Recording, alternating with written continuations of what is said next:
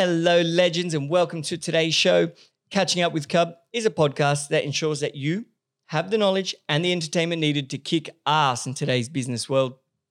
As always, this show is brought to you by Cub, the Club of United Business, Australia's #1 members club, connecting our country's top entrepreneurs and business leaders. Having the right network is the oldest, the most proven, and the best tactic for securing success of all time. But there's never been a way for all of us to connect. Now there is, and it's Cub, and that's why Cub is the country's fastest growing members club for entrepreneurs and business leaders. Our guest today is Wes Lambert, CEO of Restaurants and Caterers Australia. Wes has been a long-standing Cub member, and his organisation is the voice of our country's hospitality industry. The RCA represent over 45,000 of our favourite restaurants, who employ over 450,000 of our country's citizens. The RCA, as I mentioned, is the voice for our country's hospitality industry, lobbying government for policies that are going to keep your favourite restaurants healthy, happy, and alive. It was a brilliant conversation, so enjoy the show.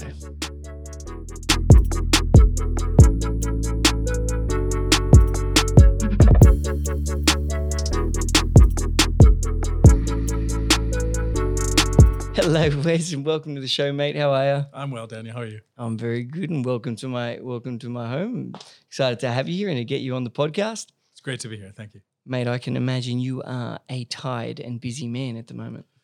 My phone starts ringing at about 6:30 in the morning now, and it stops ringing at midnight after the last announcements by National Cabinet. So it's wall to wall. Tell me, what's a typical day consisting for you at the moment? At 6:30 in the morning, the journos start calling and asking me what's going to happen in the hospitality industry. Throughout the day, I have multiple online teleconference video meetings with various premiers, various ministers, trying to figure out how to get the entire country through coronavirus crisis. And you are very much the voice for the hospitality industry in Australia. So as the lobbyist group, we represent those 45,000 plus businesses and all of their interests in Canberra and in each of their parliaments. They don't typically have a voice collectively. Mm-hmm. They may be able to speak to their local member. However, when it comes to lobbying for them in Canberra and in their Parliament House, it certainly requires their industry association. And how did you get into that position? How did you end up where you are today? Well, that's a long story. Yeah. I can tell it quickly if you want. I've got the 45-second version. How long have you been CEO for? Almost a year. Wow. And I'm a dual citizen, Australian and American. Mm-hmm. So my hospitality career started more in the corporate side. I was an investment banker in Restaurant Capital. You were an investment banker, were you? Yeah. So that's where I learned the balance sheet P&L and cash flows of restaurants. Then I built the largest nightclub in the US, 10,000 square meters and 3 buildings on 1.4 acres of land. Jeez. Which city was that in? Atlanta. Wow. So the hip hop capital. Yeah. So we had lots mad of events. club. Oh, you have no idea. So my mid-20s to early 30s were quite crazy. In fact, Gnarls Barkley sang me crazy on my 31st birthday. No way. Yeah, when the song had just come out. Oh my God. So I went on tour with Motley Crue for 3 concerts. I lived a rock star life for a while. Yeah. Sold out of that to our biggest competitor, moved to Thailand for a year, owned a pub. And then came to Australia. A pub in Thailand? I did. I owned a pub in Phuket. Then moved to Australia and ran into a couple of guys who had a small restaurant group and wanted to grow. Mm-hmm. Put my investment banker hat back on, restructured the company into unlisted public, took on 100 investors, prospectus, employee prospectus, and we ran Kingsley's Chop House. And I partnered with Jamie Oliver and brought Jamie's Italian to Australia. And we sold out in 2000. Wow. We sold out in 2013 to Keystone Group. Yes. At 12 times what we invested. And I moved back to the States and formed another company. And then you moved back to the States after did, that? And helped form a company in manufacturing and with some IT components, and sold out of that last year and came back to Australia just for this job. Just for this job? Yeah. Wow, what a journey. So you've really experienced all elements of the hospitality. You've been in the nightclubs, you've done the bar, you've done the restaurants, you've done the financial side and the back end. And most people don't know I was a combat medic before all of that. And so I have dealt with crisis like this. And so I know how to triage things and deal with stressful situations. And so what's your opinion on what should be happening at the moment? How can we best, well, you know what is your opinion in general of what's happening at the moment? That's a big question. We say that we follow the government's response. Mm-hmm. So when the government passes rules and laws, we have to go with those because the government is in control right now. It's in charge of the situation. There's two sides to every story. There's two sides of a coin. There are people that say we should lock down all the way. There are people that say that it doesn't necessarily work and let's go small stages at a time. It doesn't matter what I think. We're going with what the government says as far as advocating to our members and to the industry in total. And ultimately, Australia wouldn't necessarily be able to handle an ultimate shock of every business closing at midnight tonight or midnight tomorrow. We feel like the government's doing a staged slowdown to eventually having as many people as possible work from home. But we continue to advocate that food delivery and food takeaway stays a part of essential because 40% of meals are eaten out of home in Australia already. The grocery stores just can't handle a 40% increase. The shelves are already bare in most markets. Yeah, I still can't get my toilet paper. I have to get it from Cup. But so when they tell us that don't stock up on your food, there's enough food, the supermarkets are going to be full. Is that true, or is it true to an extent?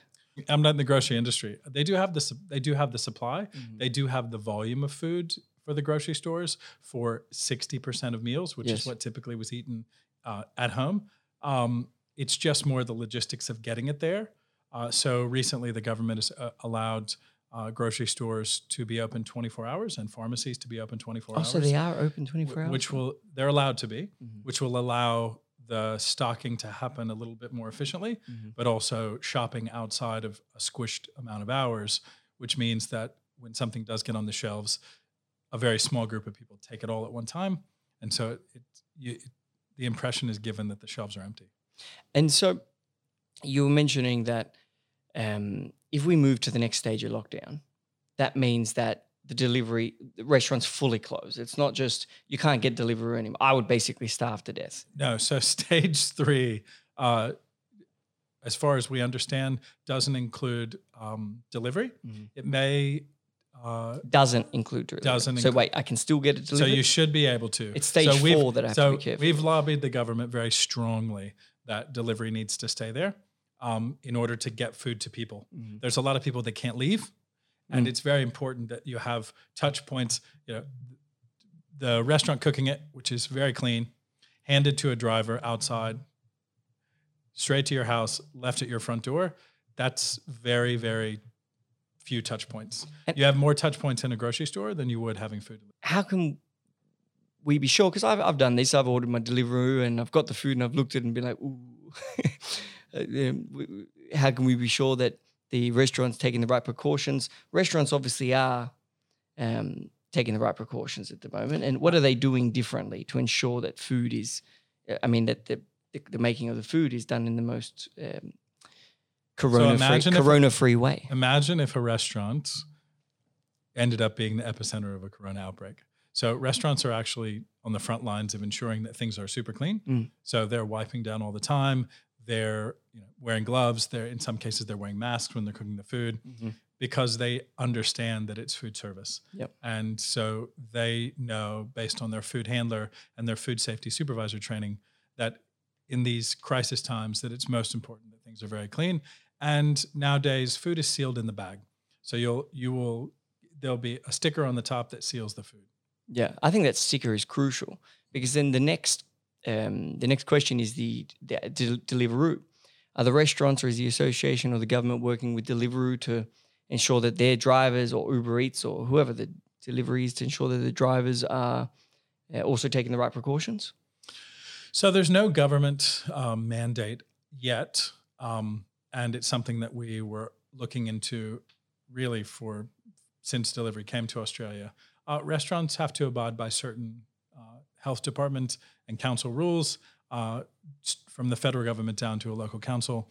And the delivery drivers did not normally have to follow have a food handler or a food safety certificate. But things change, and obviously this is a crisis. Getting the food handler certificate is not too difficult.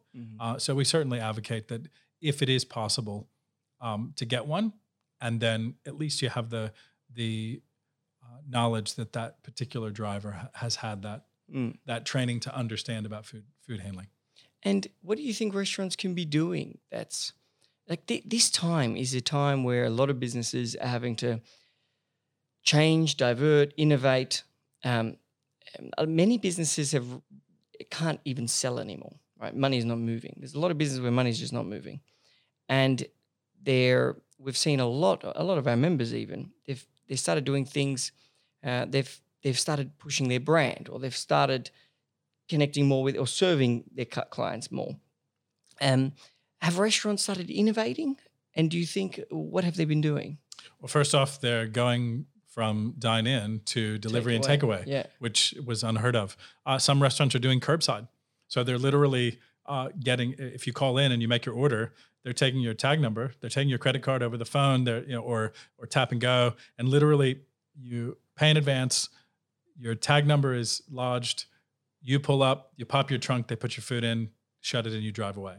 So that's a very innovative solution to zero touch points. Besides the top of the bag. Some restaurants are turning into mini grocery stores.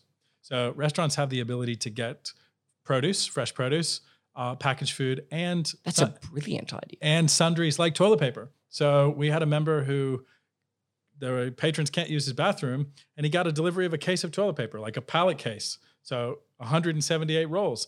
He's selling 178 rolls of toilet paper. And he's allowed to. And he's allowed to, because That's great. Why wouldn't he be? He's a retail store. So even though businesses have a use, Starbucks sells hot coffee, hot and cold food, and coffee by the bag. You can sell things, you can be innovative. There are some food labeling guidelines, but those food labeling guidelines can be followed, and you can literally vacuum pack pre-cooked meals with a label, and you can sell that to a customer in a restaurant that was normally bums on seats. Your restaurant, your local restaurant, your favorite restaurant, you trust that restaurant. You've been eating there for years. You know the people very well. You know the chef. It would almost be really cool if the restaurants could become your new kitchen. For example, here in Potts Point, where we are now, there's tons of buildings and apartment buildings and things like that around the place. It's a high dense living population, or whatever it's called. And imagine if every night, I actually don't know what to eat. I'm at the moment living off toasted sandwiches. Imagine if all the people in this building, the other buildings, could go down to the restaurant, have their night meal, grab their dinner on the way home, or grab the dinner at a certain time and come up and eat that. That could be really cool, and that could be something that the restaurants could do. They're like your local kitchen for your house. Absolutely. So we're advocating that people speak with their local restaurants on the phone and pre-organize their meals to be ready for them when they're coming I'm home. going to do that. I'm going to call the restaurant downstairs and start doing that, because I dislike going to Woolworths at the moment. I would much prefer walking to a nice, clean restaurant, grab my beautiful food, which should be at a fair price point, and it should be just a nice everyday meal to take home. Absolutely. They can do a week at a time. So restaurants are already innovating and coming up with ways to provide meals for people who need all of their meals provided to them in a week, not just a couple of dinners a week. I love that idea. There's companies like Food for Fitness that have been delivering meals for a long time, and they have a very good pipeline, and they're very good at it. However, you go from a situation where only a small percentage of the population was getting those meals delivered to very soon 100% of the population that may need meals delivered and or going to the shops for a portion of their meals. So especially in Potts Point, where you have a high population density of people who normally would have eaten out almost every meal. I ate out almost every meal, so I understand exactly what you're talking about. We need a way to be able to grab and go without actually interacting too many touch points with the restaurant. Are those hospitality companies, the Eat Fit Foods and the meal delivery, HelloFresh, Jenny Craig, or whatever they do, they drop off the meal. Are they doing better now? Well, that's a good question. I believe HelloFresh went into administration because it's before the crisis or during the crisis. Sure. Oh, no. So certain businesses will make it and won't make it. However, any business that's doing delivery and takeaway, bringing meals to individuals, bringing meals to keep people able to stay in their homes on as much lockdown as possible will benefit the entire population because it's less people out touching other people. Yeah. You know what else they could do? The chefs could be doing videos and YouTube videos for just cooking. You know, this is one of my favorite recipes. So people can, if they are cooking at home, which obviously is happening a lot more now, they're building the brand of the restaurant. Oh, that's my favorite restaurant. I'm learning something from, obviously it's one of my favorite chefs because I eat there all the time. And now I'm being able to have that. And so when the economy comes back, they've got an even deeper relationship with that restaurant, that chef. Bring you into my kitchen. So innovative chefs and innovative businesses should be bringing the customers into their kitchen through podcasts, through live streams while they're making that food so that you get to experience it. Yes. So yes, maybe I'm sitting at home and I'm eating the meal that I just got from my favorite restaurant and I'm watching the podcast or I'm watching the live stream of them cooking the meal for the next person so that I can at least feel like I'm experiencing it. We've heard it from... And have confidence in the process of it. Absolutely. We've heard from some outside of our industry, but from some nightclubs and some bars that are literally having pre-mixed bottled cocktails delivered and then allowing you to go onto their live stream and listen to the music and watch them make the cocktails that they're putting into the bottles to have delivered, because the 4 states now allow for alcohol to be delivered. Now. So in Sydney, you can have alcohol. So in Sydney, you can order from your favorite restaurant and they can give you a bottle of wine, a 6-pack of beer, cider, or pre-mixed spirits. One of my favorite restaurants, Franca, the French brasserie, they actually do that. They're allowing people to buy from the wine cellar now. So absolutely. I think that's a fantastic idea. It's just another innovation that a lot of restaurants could potentially do. So we lobbied the premiers. We've lobbied the premiers of all the states and territories. 4 have agreed, which is great for restaurants, cafes, and coffee shops who have alcohol, who have licenses. Because now, one of the things that was always a big complaint about delivery was the quality of the meal financially. Meaning if you go into a restaurant and you sit down, bums on seats, you have water, you have an entree, you have a main, you might have dessert, you certainly have wine, you might have a cocktail or beer, and even something after dinner. When you had delivery before, you might not be able to get those things and you'd have to go to the bottle shop or you'd have to plan for a whole meal that way. Now they bring it directly to you. You get the whole experience in one place. We'll see if those laws stick. But since the government governs the people, if the people want something to stay, it's going to stay. The question is, how long will it be relevant for as well? So we need it to happen because it'll allow the restaurants to survive, right? But hopefully this goes away pretty quick. Oh, we want the coronavirus to go away as fast as possible. But it would also be cool to have that stay after. Though. Absolutely. Yeah, so what we're seeing is a lot of Australia is a highly regulated country. It's one of the most highly regulated in Australia. Tell me about it. And it's one of the hardest for businesses to survive or to thrive in without the coronavirus. However, with the changes that are being made in response to the crisis, it's like a war. During wartime, at the beginning of World War II, there was no such thing as a jet engine. Just 6 years later, we had jets. So think about the speed of creation of things. So during crises like this, when minds all have to come together to solve problems, you get massive amounts of change very quickly. And so we expect that a lot of the changes that happen, they may stay on the other side if they make sense. They will. And that's the viewpoint of an entrepreneur, right? Of a business owner, of a leader. Hey, there's something bad happening, but what good is going to come out of this? What good can come out of this? But we need to protect everybody while it's also happening. And that's what you're doing. You're protecting the hospitality industry. You're ensuring that all Australians can still go down and enjoy their favorite restaurant, have a nice drink, have something to eat now, and of course when the world returns to us. Absolutely, and we're also working with both the state and federal government on things like rent abatements.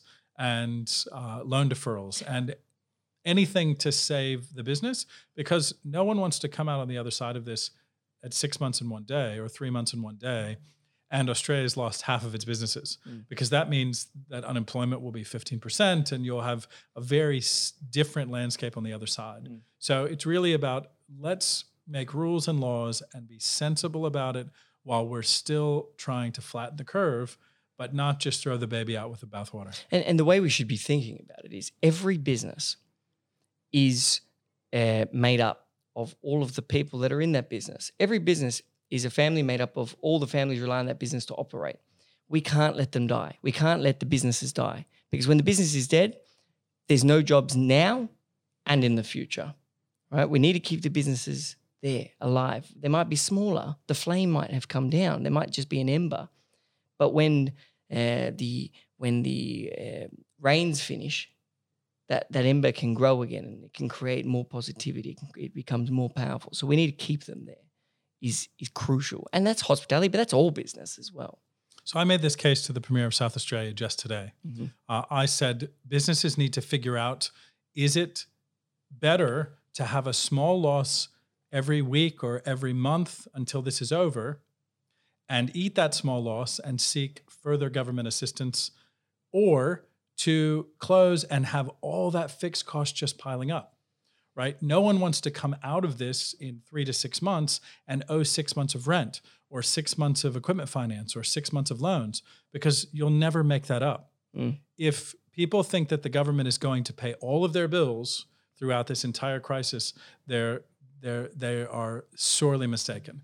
The government wants to cover the loss. The government wants to cover what you can't cover to be break even. So it's better for you to actually be at a slight loss and seek money from the government to cover that slight loss than it is to expect that they're going to pay your big rent bill and your big loan bill and your big equipment finance bill on the other side. Yes, the government is not there just to do it all for you. They're there to help, to make it easier. And I think they're actually doing a pretty good job with these policies that they've been bringing out. I mean, what are your thoughts? So the federal stimulus is almost 100% for businesses that stay open. The Prime Minister said that, and he's repeated it, and the Treasurer has said that. By stay open, what do you mean? They don't close. They don't close. They continue to trade. Now, some of it may be work from home, but it's still continuing to trade. The federal stimulus is continue to trade. Some of the state stimuluses are mixed. They're continue to trade in some ways, and in other ways, they're if you close down, if you're forced to close down, then we'll have some benefit that you can reach out for and seek through that closure period. To help you start again, or to help you survive the closure? To help you survive the closure. Okay. It really will be up to you if you can start again. So about 75% of the stimulus is for businesses to stay open. So, which is the key. Which is the key.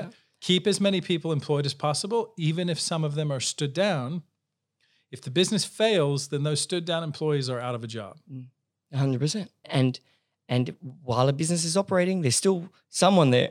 Someone still needs to be Look, if working. you cover 80% of your costs and you have a 20% loss, it's better than having 100% costs not being covered.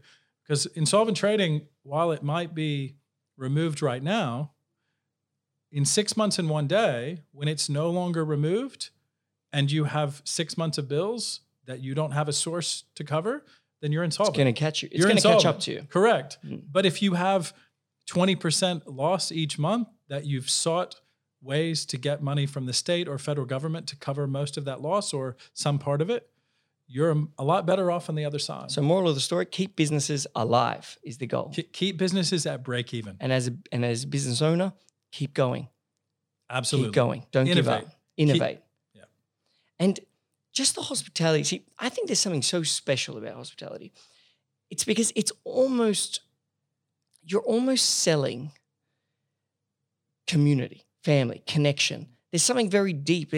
I mean, you see it with your Italian grandmothers, and I know my grandmothers as well.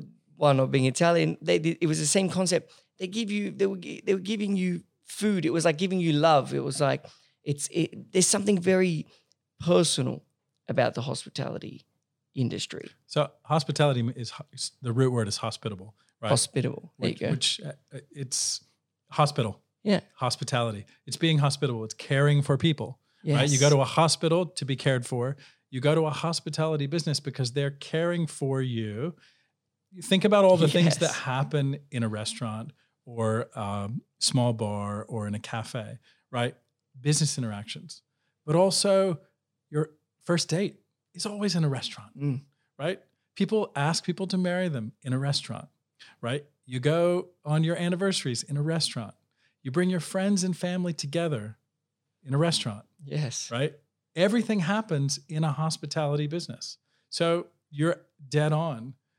You are exactly right. It's almost the extension to your home, to your safe place. It's like a more special version because you do all in your house, right? You do all your regular meaningful things, which obviously the most important to you, right? But for the more special things, you want to get out of the house, but you still want to, it's a place of meaning. It's a place of safety, security. It's a place of family. Absolutely. And many regular customers, and I'm sure that you are one of them in the restaurants you go to, they build relationships with those. I'm number one customer in every restaurant. They build a relationship with the owners, with the managers, with the staff. And, the restaurants that I go to, and I don't have favorites because I represent them all, but liar. But when I go to certain restaurants and they know me and they know what I like and what foods that I prefer and what wines that I prefer, it makes the experience much better. And you build that up by continuing to go to those businesses and patronizing those businesses. And they're usually a few kilometers from your house. Your favorite restaurant that they know you is not going to be in another state. Yes. Right. And it's not going to be in 3 or 4 suburbs over. It's going to be very close to where you live. And so it's the community. And so we need to be looking out for the community around us and understand that those businesses, they're the reason why your property has the value that it has. Right. If every single restaurant around you closes, your property won't be worth as much. Yeah. Right. Potts Point sucks right now. There's nothing downstairs. But ultimately, we're all in this community together. The businesses that are at the bottom of your building, the businesses that are on the corner of your street, the viability of those businesses is why you live there. It's why you move there. Yeah. It's why you want to be in this high rise.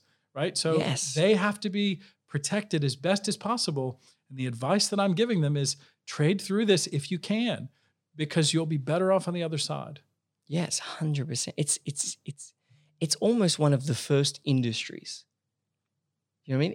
It's the most basic of industry. It's like we have food. Here's our food. Let's come together. It's like when your cavemen would have been dancing around the bonfire. It's the same thing. Well, the Last Supper would have had to have been in a restaurant. There you are. Right. So you think about famous pictures of people that are sitting in cafes or having a meal. They would have been in a restaurant or a pub, or they would have been in some gathering place. They would have been in an ale house. They would have been in a typical hotel with rooms upstairs and dining and drinking downstairs. I wish they told us before, or gave us a little bit more time notice before they closed the restaurants to eat at, because I would have had my Last Supper at my favorite ones. Well, you can still order from there, hopefully. Hopefully they didn't close down. No, I hope not. But a restaurant gives you power as well. It represents power. Like, for example, thinking about everything I do. I do business deals, dates, family celebrations. They're all at the same 3 restaurants. There's 3 restaurants. I'll rotate. 90% is at one restaurant. But you can give them a shameless plug. Manta. I love Manta in Woolloomooloo. If you want to find me, if anyone ever wants to kill me, you can find me on Friday afternoon or Saturday night at Manta. Now you realize I used to own Kingsley's on the Wharf. So. Oh, that was my dad's favorite restaurant. Oh, there you go. When my dad was working, he was famous at Kingsley's. Apparently, he was probably the number one customer. I know that. I was supposed to go there, but I had a bit to drink on my way. I got lost. I ended up at Manta, and Manta's a great restaurant. There. Yeah, it gives you power because you walk in. You know where everything is. You know where the bathroom is. The team of the restaurant come up to you, shake your hand, say, "Hello, Daniel, how are you? Hello, Mr. Hakim," or whatever they would say. The manager will come say hello, and suddenly you're in this. You've got this feeling of validation. Yes, I feel I belong here. And I think that is the core of a restaurant. You make someone belong. And it's almost the core of a lot of business, right? If you can if your customer feels a sense of belonging, like a member at Cub, I'm part of Cub because I'm an entrepreneur, I'm a business owner. These are my people. Here they are. I belong here. Everyone's happy to speak to me, wants to speak to me. I feel I can talk to them. We understand each other. I belong. It's almost deeper than just an exchange of a service. So if you go to a restaurant, I'm not just buying your food. It's deeper than that. I feel like I belong here. You're excited to see me. It's like when you see your grandmother, she hasn't seen you in 2 weeks. You see her, she's so excited to see you. You feel, oh my God, this lady loves me. You know? You're buying their dreams. Yes. So think about a restaurateur when they were sitting in their house and they were saying, they were dreaming up Manta, right? They were dreaming it up, and they were dreaming up a menu, and they were dreaming up a fit out. And they were saying, this is what we want it to be, and this is the experience we want people to have. Well, you're experiencing someone else's dream. And they've continued that at that particular restaurant for a long time. And there's many restaurants where every single day you think about the chef who runs that restaurant, you think about the owner who runs that restaurant, the managers. They wake up every single day saying, how can I provide a better experience today for all of my customers? Yeah. Can I ask you something? Why? So we have some of the best food in the world in this country. We've got the most amazing people in this country. But why is it that at 10 p.m. on a Friday or a Saturday night, the restaurants they're slowing down, or you go to a place where you think there would be cafes everywhere things happening. In Australia, there's actually, in Sydney, there's not really. So Daniel, how old are you? I'm 28. Okay. So you would have been in Potts Point or near before the lockout laws came into effect. Yes. Okay. So think about every 17-year, 363-day-year-old who turned 18 the day that the lockouts were in effect. So what happened was you have 5 years of people who could never come to the entertainment areas, who they were cut off from really having a good time when normally you would have gone out. And so what happened is in that 5-year time frame, restaurants that used to get pumping at 10 or 11 o'clock because they could. There was the younger people came in around that time. They were ready to go. Listen, when I was that age, I would come home from work on a Friday, or sometimes on a Saturday. I'd do other things during the day. I would take a nap, and I'd wake up at 7 or 8 and start to get ready, and I'd go to supper at 9 or 10 o'clock. Yeah. Right. And then I would think about where am I going out, and I would stay out till 4 or 5 in the morning. Yeah. So really, it was like the evening started on a Friday and Saturday night from 9 o'clock. Yeah. Well, all of that's changed in Sydney because of the lockout laws, which have been repealed thanks to our lobby. Yes, but not in this area. They've been but not in the King's Cross area. And so, which is fair enough, because they should really clean up King's Cross. I mean, it's still a dump. Like, fix it. Like, it's just, it could be done. They could create a beautiful area around here. They could extend this side of Potts Point and get it through and make it really amazing. But you need a big developer, and a big developer would need. I know a lot of them. I'm going to give them all a call and say, hey, motherfuckers, let's get this sorted. You have a lot of individual owners of all of the strata that are around King's Cross. So it becomes. Is that what's preventing the change, or what's preventing the change? Oh, it's when you had the lockout laws put in, that's a big change, right? So that meant that the area wasn't as desirable. Also, traditionally, King's Cross. Well, actually, the values of the properties went up. The value. Well, of course, the residential side. Yeah. But in terms of from a developer's point of view, turning it into mixed use, King's Cross is King's Cross. All the way back to World War II, when the Americans were parked out at the Navy base very close to here. It's been King's Cross. It is King's Cross, right? So it will take a long time before it changes to be more gentrified. Maybe this crisis will lead to the gentrification of King's Cross. As businesses close and those leases fall over, maybe some of the landlords will realize that, hey, we need to change this. There has been a lot of development. There are a lot of nicer businesses and nicer buildings than there were 20 years ago. Yes. To use your words, it's still dumpy. It's not a dump, but it could move to a more. It could definitely be move a thriving inner city, New York living style. I mean, look at where the Cub is. You're one street over from Bayswater, and Bayswater's starting to change. I know there's a great new restaurant that's on the backside, which one's right that? next to the Cub. That's if you go in the roundabout and you start walking towards Bayswater, yes, there's a very cool little restaurant that's opened up there. Mexican place. That's right there on the corner. Yeah, Laura. There's Laura shaking her head. She knows it's a cool restaurant. It's great, and so that's the kind of things that they need to happen, and they need to happen progressively. And certainly this area will change, and the Sydney in general, right? And how would you compare Sydney and Melbourne? Like, because Melbourne's on a Tuesday night in Melbourne, you go to one of those lanes and it feels like you're in Europe. We went on a team dinner, and Alice from Cub Sydney was with us. And you were walking down the lane in Melbourne, and the guy's like, "Oh, come there, sit at this restaurant. What do you look like? I throw in a drink for you. I do this." And I'm thinking, man, this is awesome. We sat at that restaurant because I was like, I love. They were trying to sell us to come into the restaurant. You got hawked in. I didn't get hawked in. I just loved it so much. I was like, gee, I'm going to eat at your restaurant, man. So Melbourne has a different dining culture than Sydney.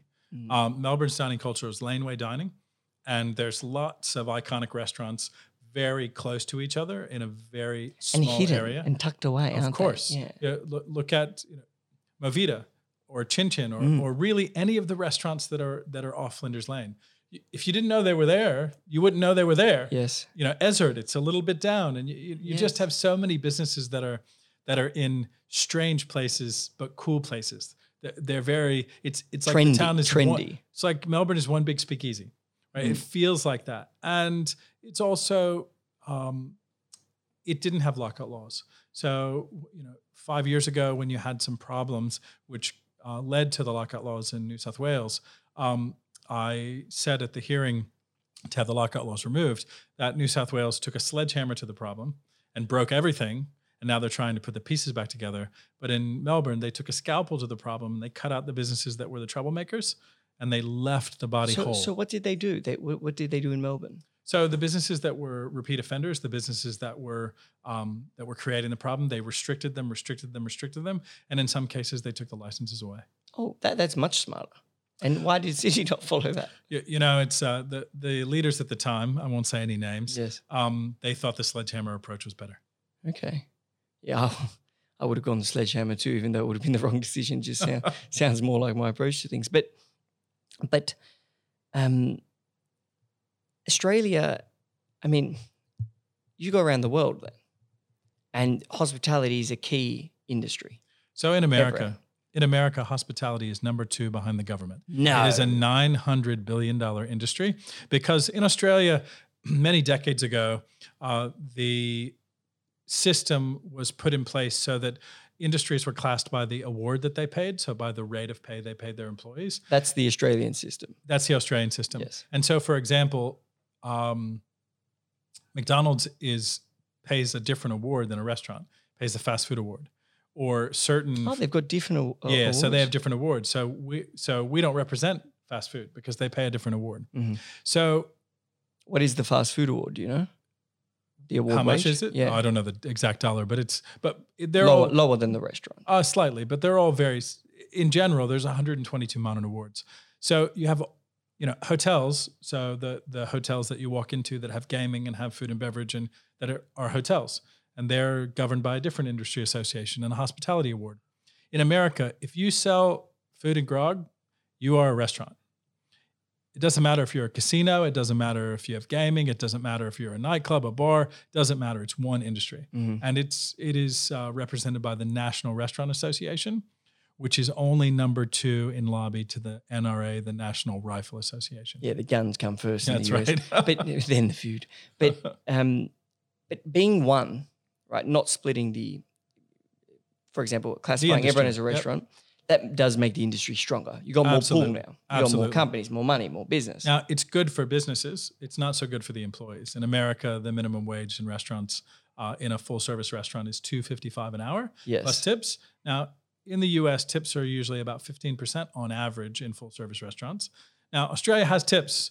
Don't let anyone tell you that Australians don't tip. The percentage is just less.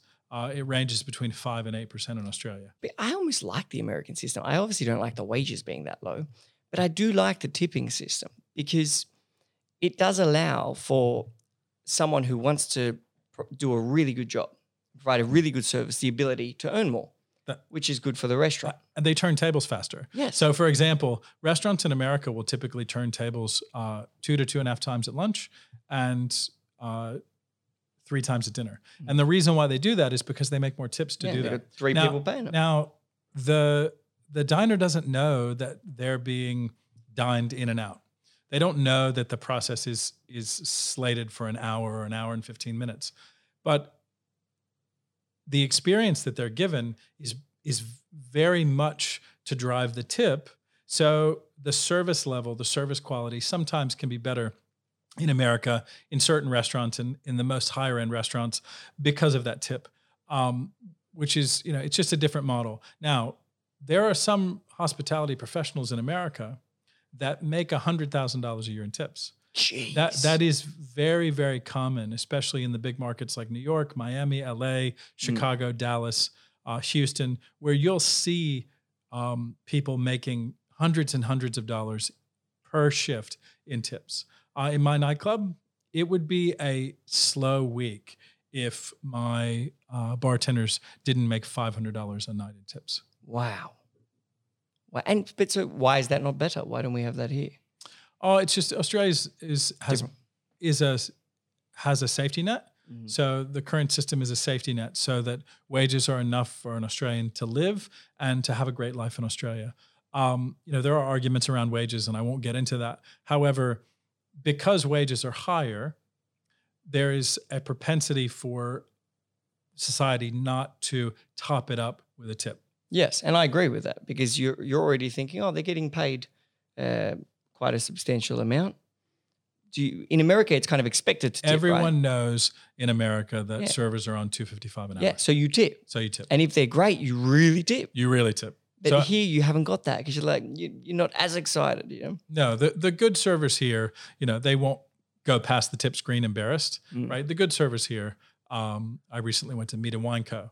And the server was very upfront about handing us the bill on the tip page. And we tipped because he gave us phenomenal service. We were at the table for almost 3 hours. So, the idea is, of course, it's okay to give a gratuity if you want to. It's just not expected in Australia. And what's a healthy for Australia? What's a good tip percentage? Well, that's individual. I mean, the average is between 5 and 8. Okay. If you go, I'd say that's go into your average coffee shop, you're going to see a tip bucket up front. If you drop the 50 cents in, if you're giving them a 5, well, that's a 10% tip. Yeah. More. It's a 12% tip. Yeah. Because the coffee was $4.50. But I tip maybe more than most because I understand. You support the industry. Absolutely, I understand that that it may be a casual. It may be a casual that doesn't get as many shifts. So just because a casual is on a higher rate because they're casual, well, they might only be working 20 hours a week or 15 hours a week. So I look at it as if I had great service, that person deserves. Correct. Yes. And I agree. And I also like when they ask that, not in a rude way, but it's almost like if you don't ask for anything in life, you're not getting it. If you don't ask that girl out, you're not going out with her. If you don't ask for the raise, you're not getting it. You need to ask for things. Nobody loves you more than you. So if you don't, as a server is a salesperson. Yes. They hand you the menu.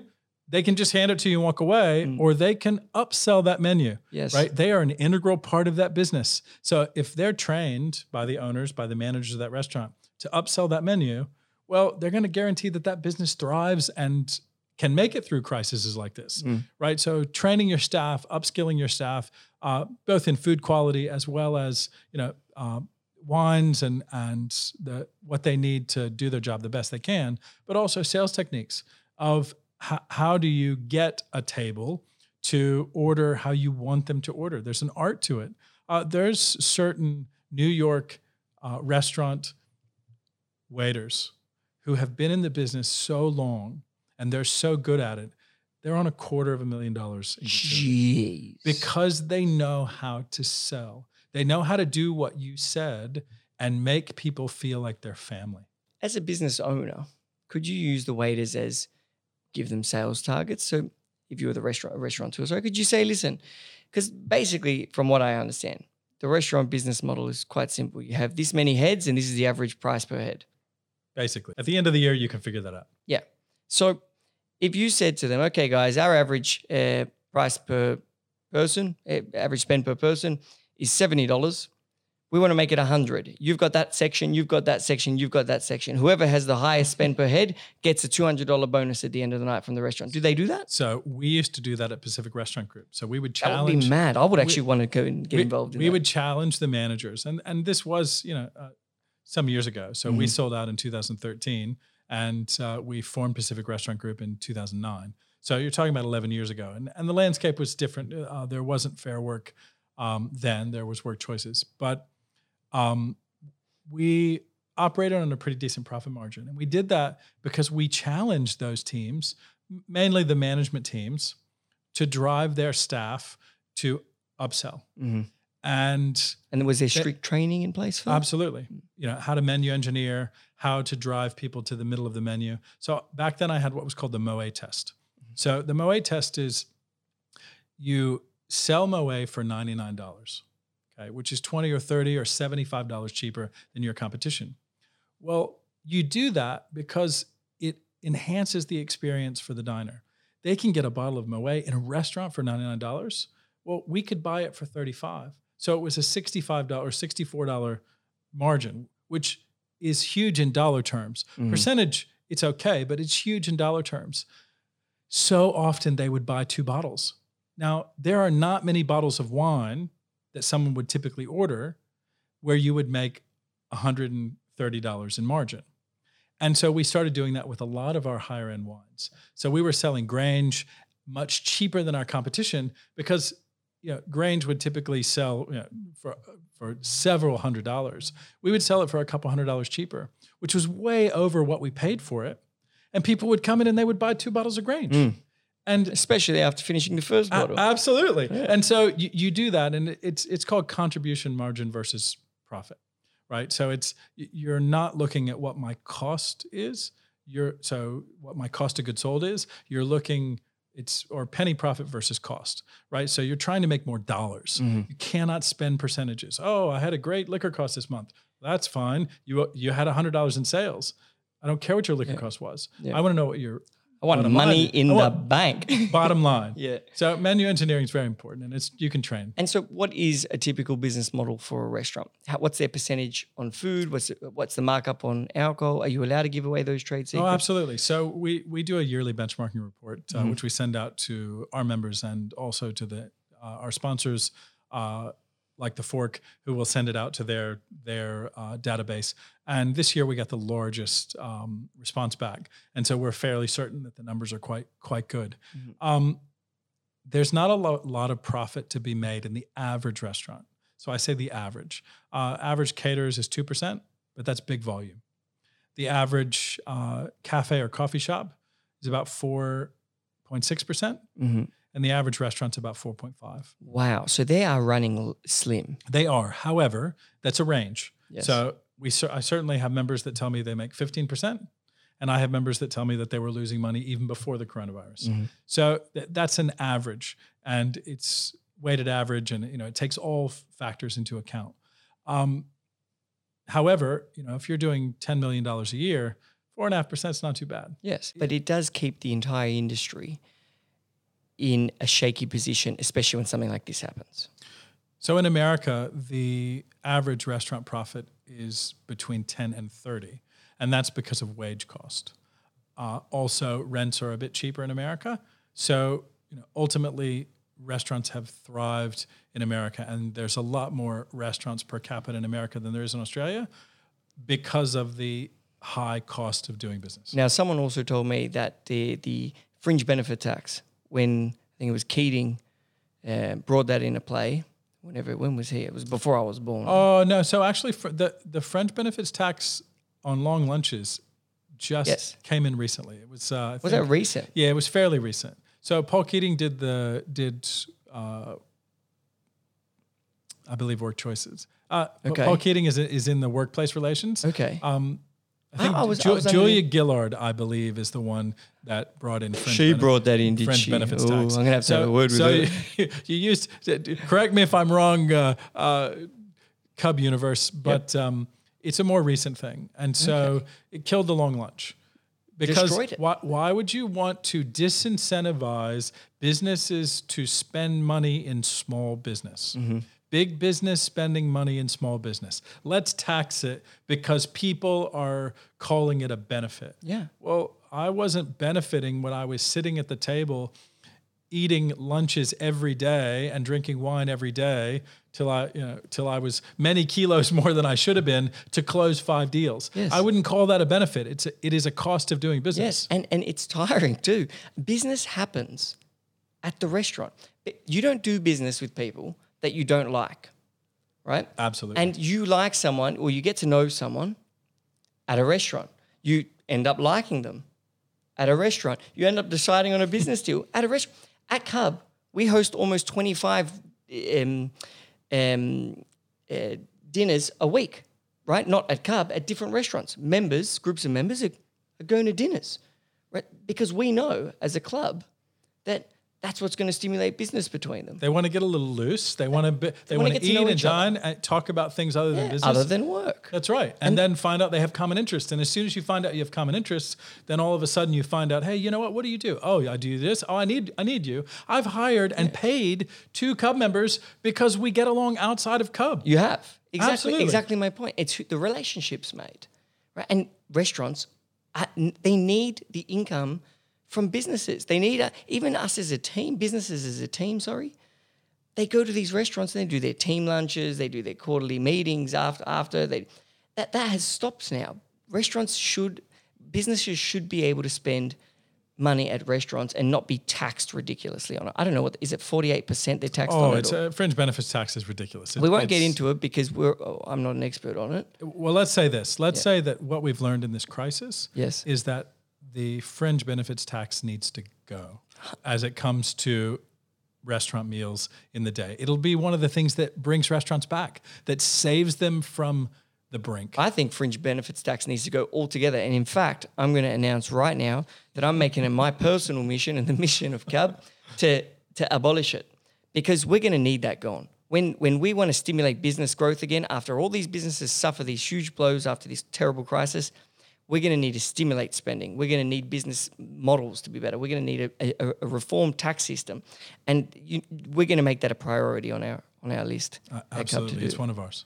And finally, just to end, because I've taken so much of your time, culture. So I grew up in Paris. I did all my high schooling and uni in Paris. I didn't do much at uni, got kicked out, but it was in Paris. And I have a lot of friends come from overseas I went to the international school, so they're not French, but they're all from everywhere. And they come visit me all the time here in Australia. And they said, hey, you guys stay at home so often. You're at home after work. You're in a lot. And I thought about it, and I was like, that's so true. When I lived in Paris, I ate out every night, without fail. Even on my breaks at work or uni, I'd go sit at a cafe. Back then I smoked. I'd have a cigarette, a coffee, a little croissant. It was mad.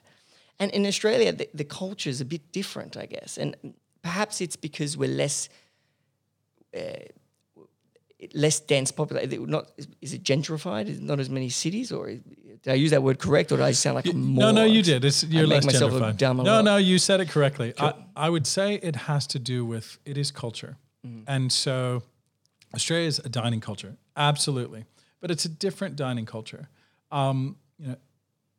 Australians tend to have bigger houses than the French, bigger houses than New York.